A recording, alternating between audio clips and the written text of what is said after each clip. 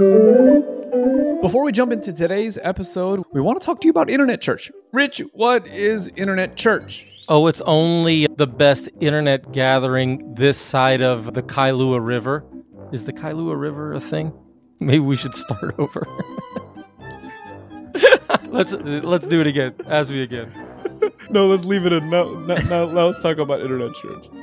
Internet Church. Actually, it's a thing we do every other Friday night where we all gather together, encourage the saints in truth. It's uplifting. It's edifying. It's just a time to gather for about an hour on a Friday night or day, depending what part of the world you're in, just to be encouraged by the saints. You think you would like something like that? Is the Pope Catholic? You bet your sweet bippy the Pope is Catholic. And Justin, Internet Church is all about gospel freedom. It's good. I'm trying to think of the follow-up question. I'm like, man, this thing is lagging. All right. No, absolutely love it. So if you were to no.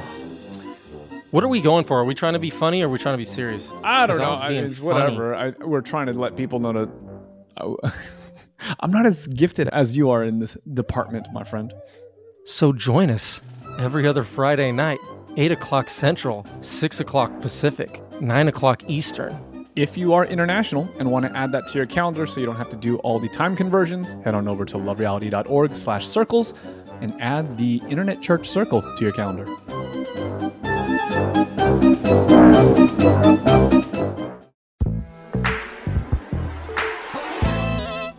Welcome back to The Move, where we are vibing with the book at least 10 minutes at a time. The next 10 minutes, we're looking at Hebrews. I forgot you were going to do that. Yeah, Hebrews chapter 12, verses 1 through 6. Wasn't prepared for that. It's early in the morning. All right, here we go. 12, 1 through 6. So, 12, 1 through 6. You took a look at it? I took a look at it. This is that famous passage? Yeah, I think the question that was in my mind, I was like, maybe this is how we start it. It's like, man, struggling against sin kind of sucks. Yeah? Yeah, just reflecting on, it's not a particularly deep statement, but it's a true statement. But the passage talks about how, like, Jesus wrestled. There was an endurance that was important. But then there's this comparison, like, you haven't really quite struggled to the point of shedding your own blood yet. Yeah, and it's kind of like a sit down. Like, it's okay. Like, I get it, but also just like, it's okay. Well, when you say struggling against sin, let's pursue this. What do you mean? What do I mean? Because you say struggling against sin sucks. Like, in what way? Struggling in your own flesh? Oh yeah, 100%. That's what. Oh yeah. So I'm just thinking back to when I didn't understand the good news of what he has done. That he is both the founder and the perfecter of my faith. When I thought that was my job. Yeah. I thought like, oh yeah, he's like, all right, here, stand up, set me on my path, and he's like, now you run the race. Yeah. You yourself got to go run well. Yeah. And then.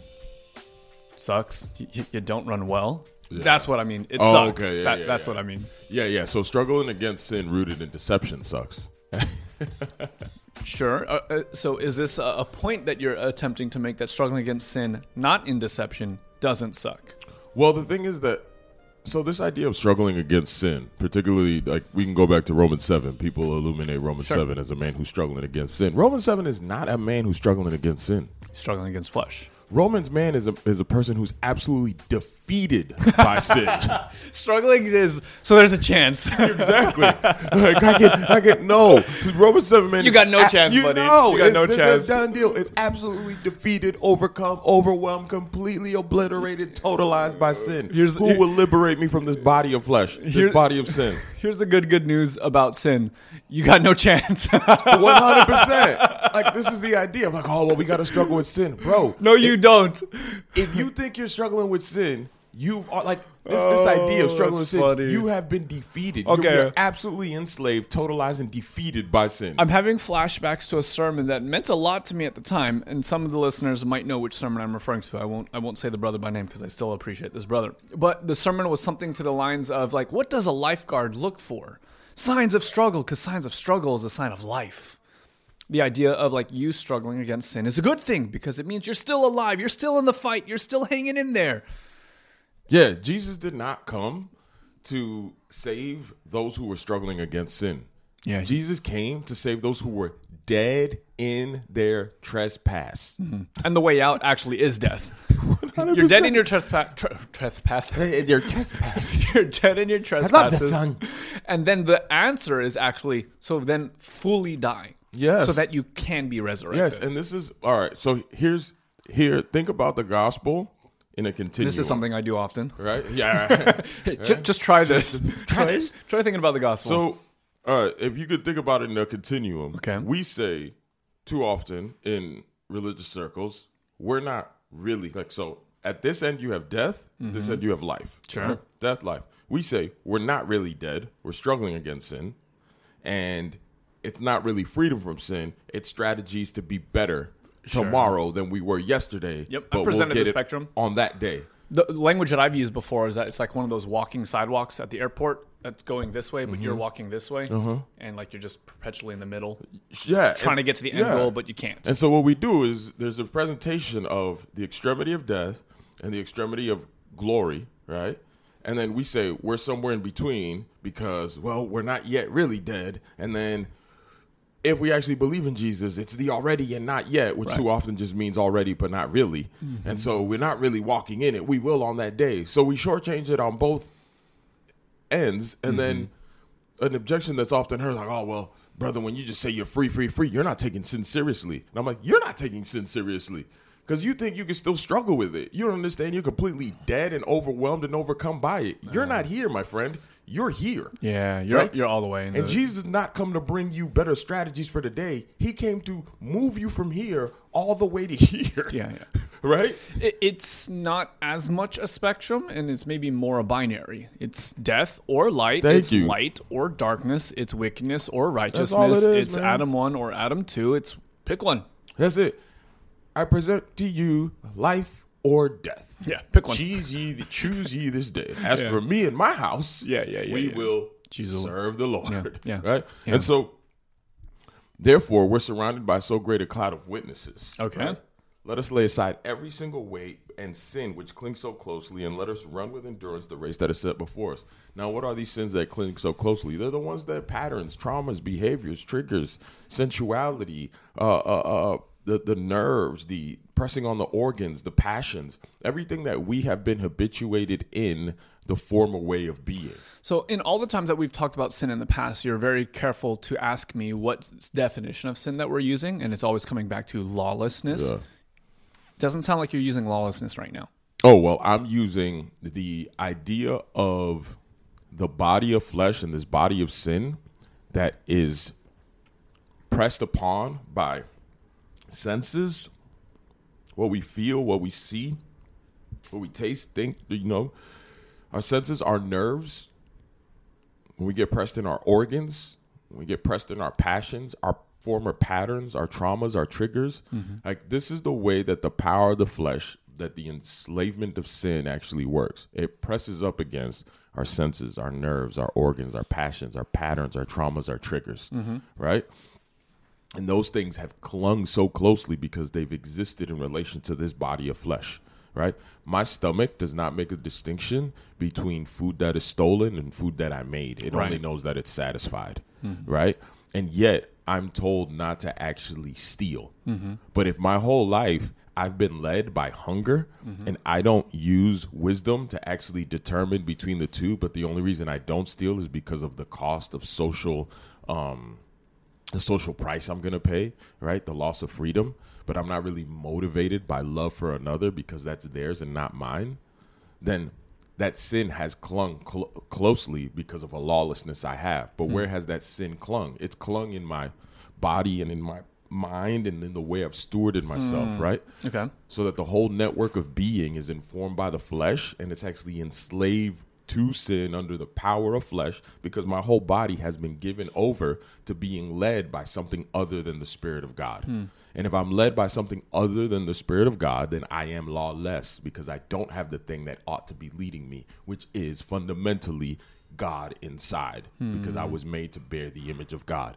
So whenever I don't have that rule of law actually within me, which is God, Christ in me, the Spirit of Christ in me, then anything other than that is lawlessness, right? So then the sin that clings so closely is my former patterns, my traumas, my triggers, the things that press on my senses, my nerves, my organs, my passions. And what the author of Hebrews is now calling us to do is that since we're surrounded by a great cloud of witnesses, like look at all of these people who denied the sensual life. Look at Moses who denied the sensual life, right? Who thought the reproach of Christ was better than the treasures of Egypt. Yeah, I like this because this is the sense in which Jesus seems to be talking about denying self. People, we you and me, and particularly me. I've done the thing where, denying self means that there's some kind of metaphysical death to my spiritual nature or my fleshly nature. And every morning, for whatever reason, it's like the sun rising up. It gets resurrected every 24 hours. And so I got to kill myself all over again. It's just this repeated cycle forever and ever and ever and ever and ever. No, denial of self looks like an individual choosing to identify with the suffering of God because that is esteemed higher than the riches of that the wealthiest nation has to offer at that time. It's not so much this metaphysical death, and we see this in the imagery here. It's like, hold on, you're on a race. You're at the starting line, which in our case, ironically or kind of cool, is the actual finish line. Yeah, we start from where he finished. So you're at the very beginning of this race. You got a weight vest on. The whole picture is take the weight vest off, then move. It's not that you carry the weight, you take the weight vest off your shoulders and now you hold it in your arm. You just carry it differently, or that you have more strength to carry it now differently. No. Like literally lay it aside. And if you're a mile into your race, there's no meaningful sense in which you take the weight off again because it's all the way at the finish line. Yeah, just take it off. Just take it off. And this is Paul's point. Yeah, take it off. Take all the things that belong to the old pattern, the old way of being. Put on Christ because and be as you actually are. 1 Corinthians 5:7. You are unleavened, right? Be this because you are this. So then run this race in the truth of who you are and the truth of what you have in Christ and the truth of his promises, and lay it all aside, right? And as you're running the race, we are certainly in a world that still is corrupted by the power of the flesh and sin. It's in a world that is not glorified yet. We're in a world that has not been restored and renewed. But we have, through the power of the Holy Spirit, we're still in these bodies of flesh. So what does that mean when you in a world that is going, now this is the idea, when you're in a world that's going this way and you're running this way, what's going to happen? You're going to have tension. You're going to have conflict. You're going to have competition, criticism. Not because you're bringing it into the world, but because the world is against you. And why is the world against you? Because it was against Christ. Yeah. It's the natural order of things. Yeah. So then as you're actually running your race in the purity of what Christ has brought, what is naturally going to happen in light of the world? It will do to you what it did to Christ. So then this is what the passage is saying. Look unto Jesus, the founder and perfecter of your faith, as you're running this thing out. Look at who founded your faith and look at who perfected your faith. It's in Jesus, who for the joy that was set before him endured the cross. Yeah. So what's the joy before you? Hopefully the joy before us is the same joy that Moses had. He did not count the reproach of Christ as less than the treasures of Egypt. No, quite the opposite. He thought that being reproached by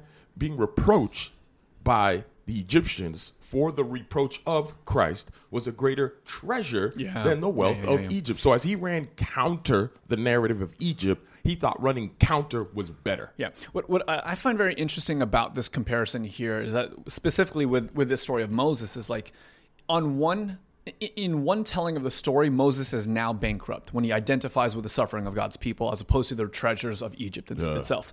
In one telling of the story, oh, you're bankrupt. You're out in the middle of nowhere. You got nothing. But in his mind, he's like, actually, I'm more wealthy than I ever have been before. He would 100%. Never make the exchange. And I just think it's so interesting because so many times in my experience, I've looked at the Christian lifestyle or the cost of discipleship. And even just this language, the cost of discipleship, positions it in such a way is that life is here, that life in Jesus is somehow in some meaningful sense less than.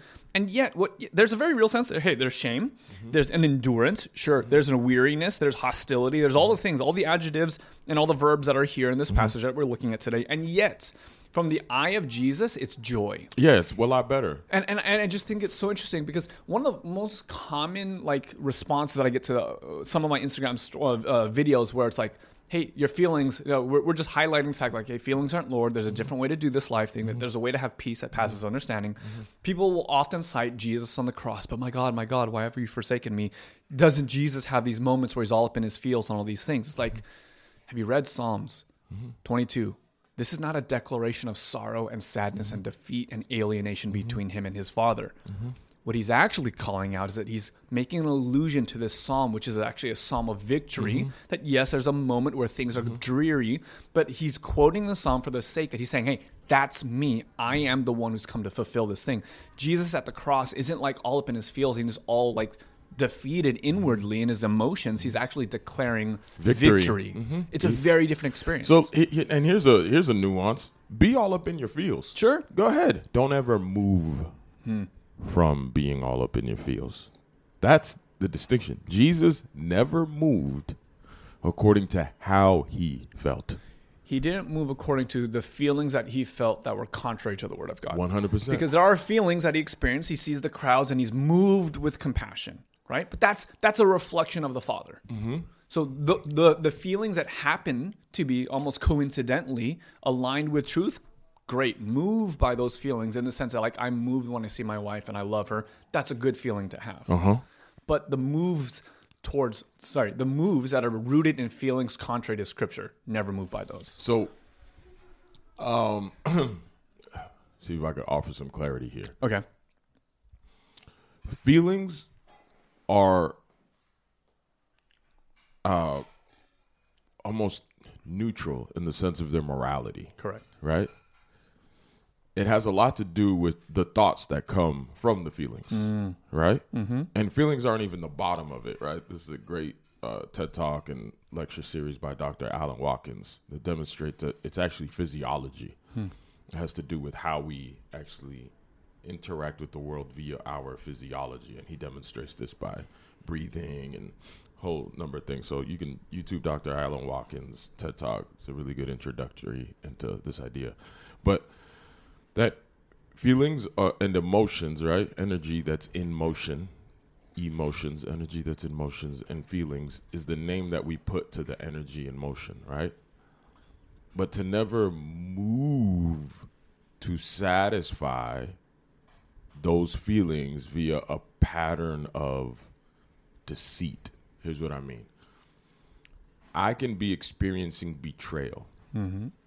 Jesus experienced betrayal. On the night that he was betrayed, the physiology of his body and this body of sin, this body of flesh, can actually be recoiling, and there is chemicals running through a body that is feeling betrayal, right? That feeling of betrayal can now give way to bitterness and resentment and unforgiveness that then you start moving from, right? And it's here that Jesus breaks that chain, that simply because he has been betrayed and maybe his body feels the effects of being betrayed, he does not move from the betrayal. He moves from the loyalty of covenant faithfulness, even in the face of being betrayed.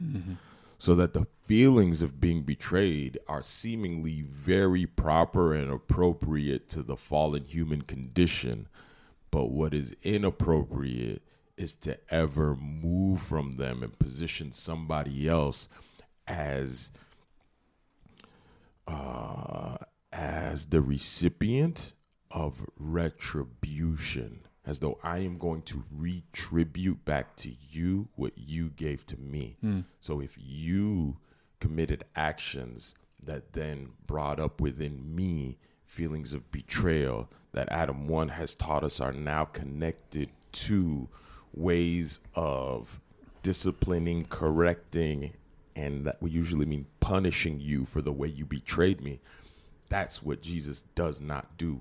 When you betray him, he does not redistribute or retribute back to you that which you gave to him. What he always distributes is his very heart and character. So he absorbs the betrayal, and what comes out is the fullness of his life, because your betrayal cannot overcome his life. Does the betrayal hurt? Yes. Does the betrayal wound? Yes. Does the betrayal cause him to be sad? Yes. But the life within him is greater than that. And he finds comfort in the love of his Father, and he finds comfort in the love of those he's in agreement with, which is Trinity, right? And so the Trinity itself soothes him, right? In that intimate relationship. Why? Because they then speak truth. Like, this is the way. The betrayal you're receiving is a consequence of the lie and of the corruption. So we are not going to, in turn, give that space as though it's actually founded in some sort of truth. Like, so it's founded in like the bedrock of love.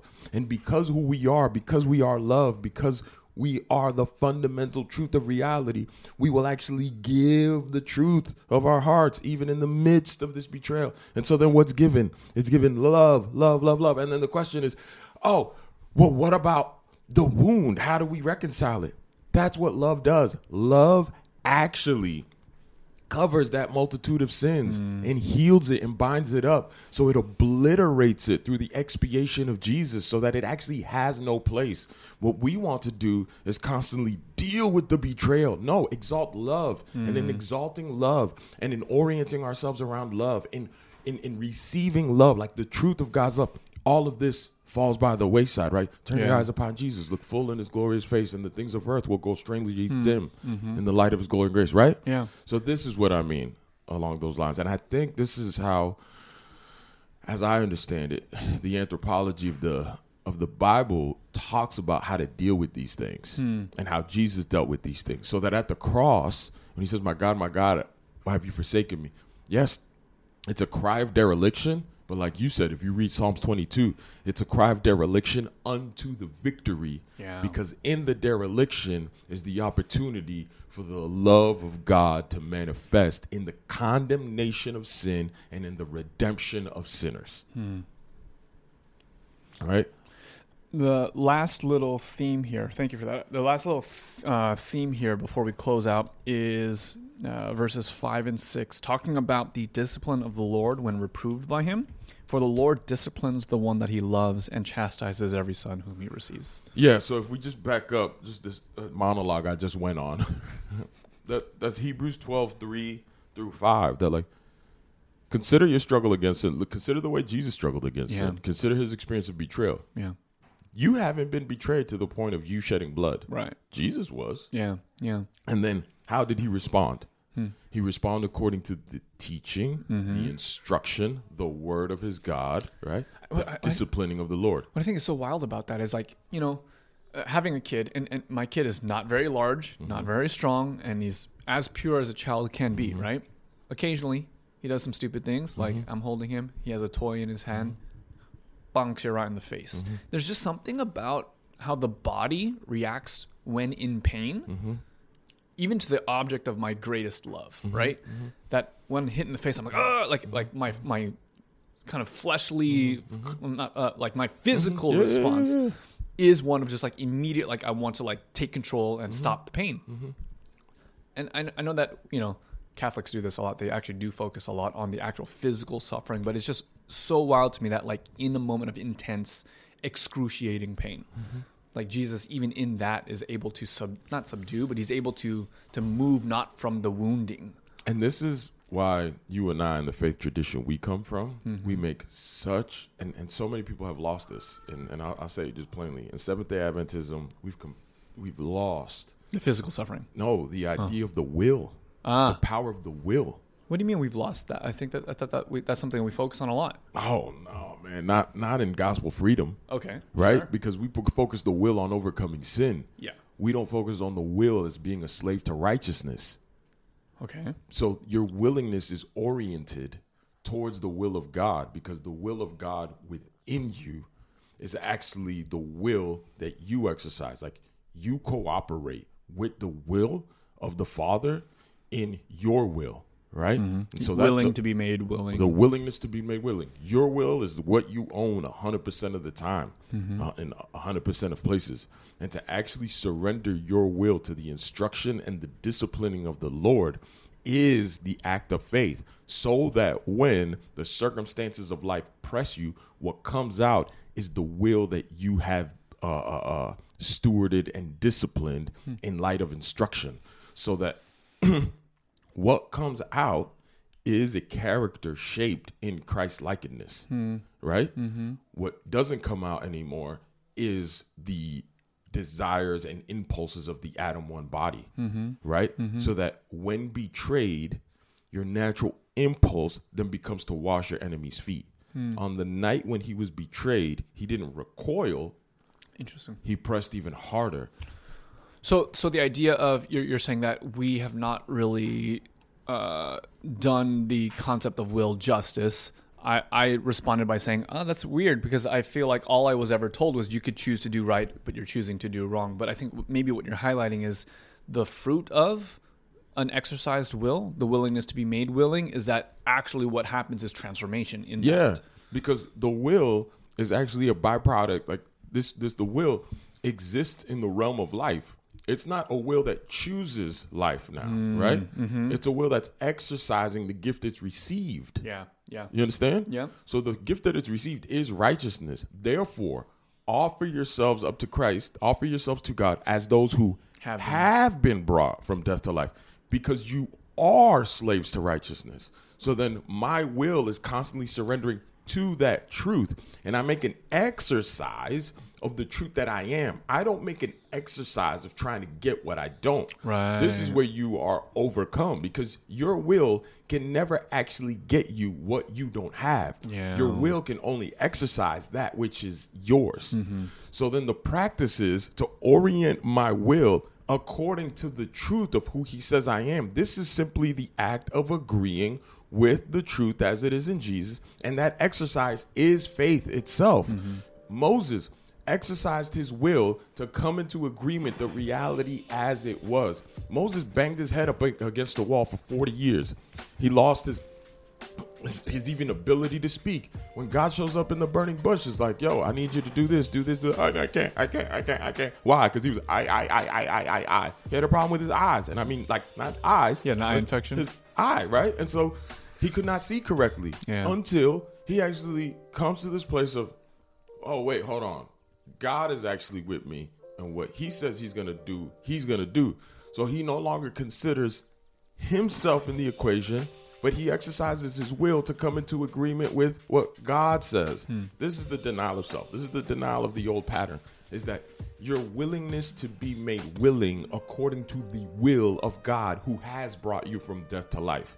And in being established in that, you haven't wrestled against sin to the point of dying. Mm-hmm. So you haven't had to exercise it to that point. Yeah. So relax. Yeah, God's disciplining you and treating you as a son and raising you up so you have that strength, but you're not there. Yeah. So run with perseverance. Yeah, you'll be all right. You see what I'm saying? Yeah. This is where we're at.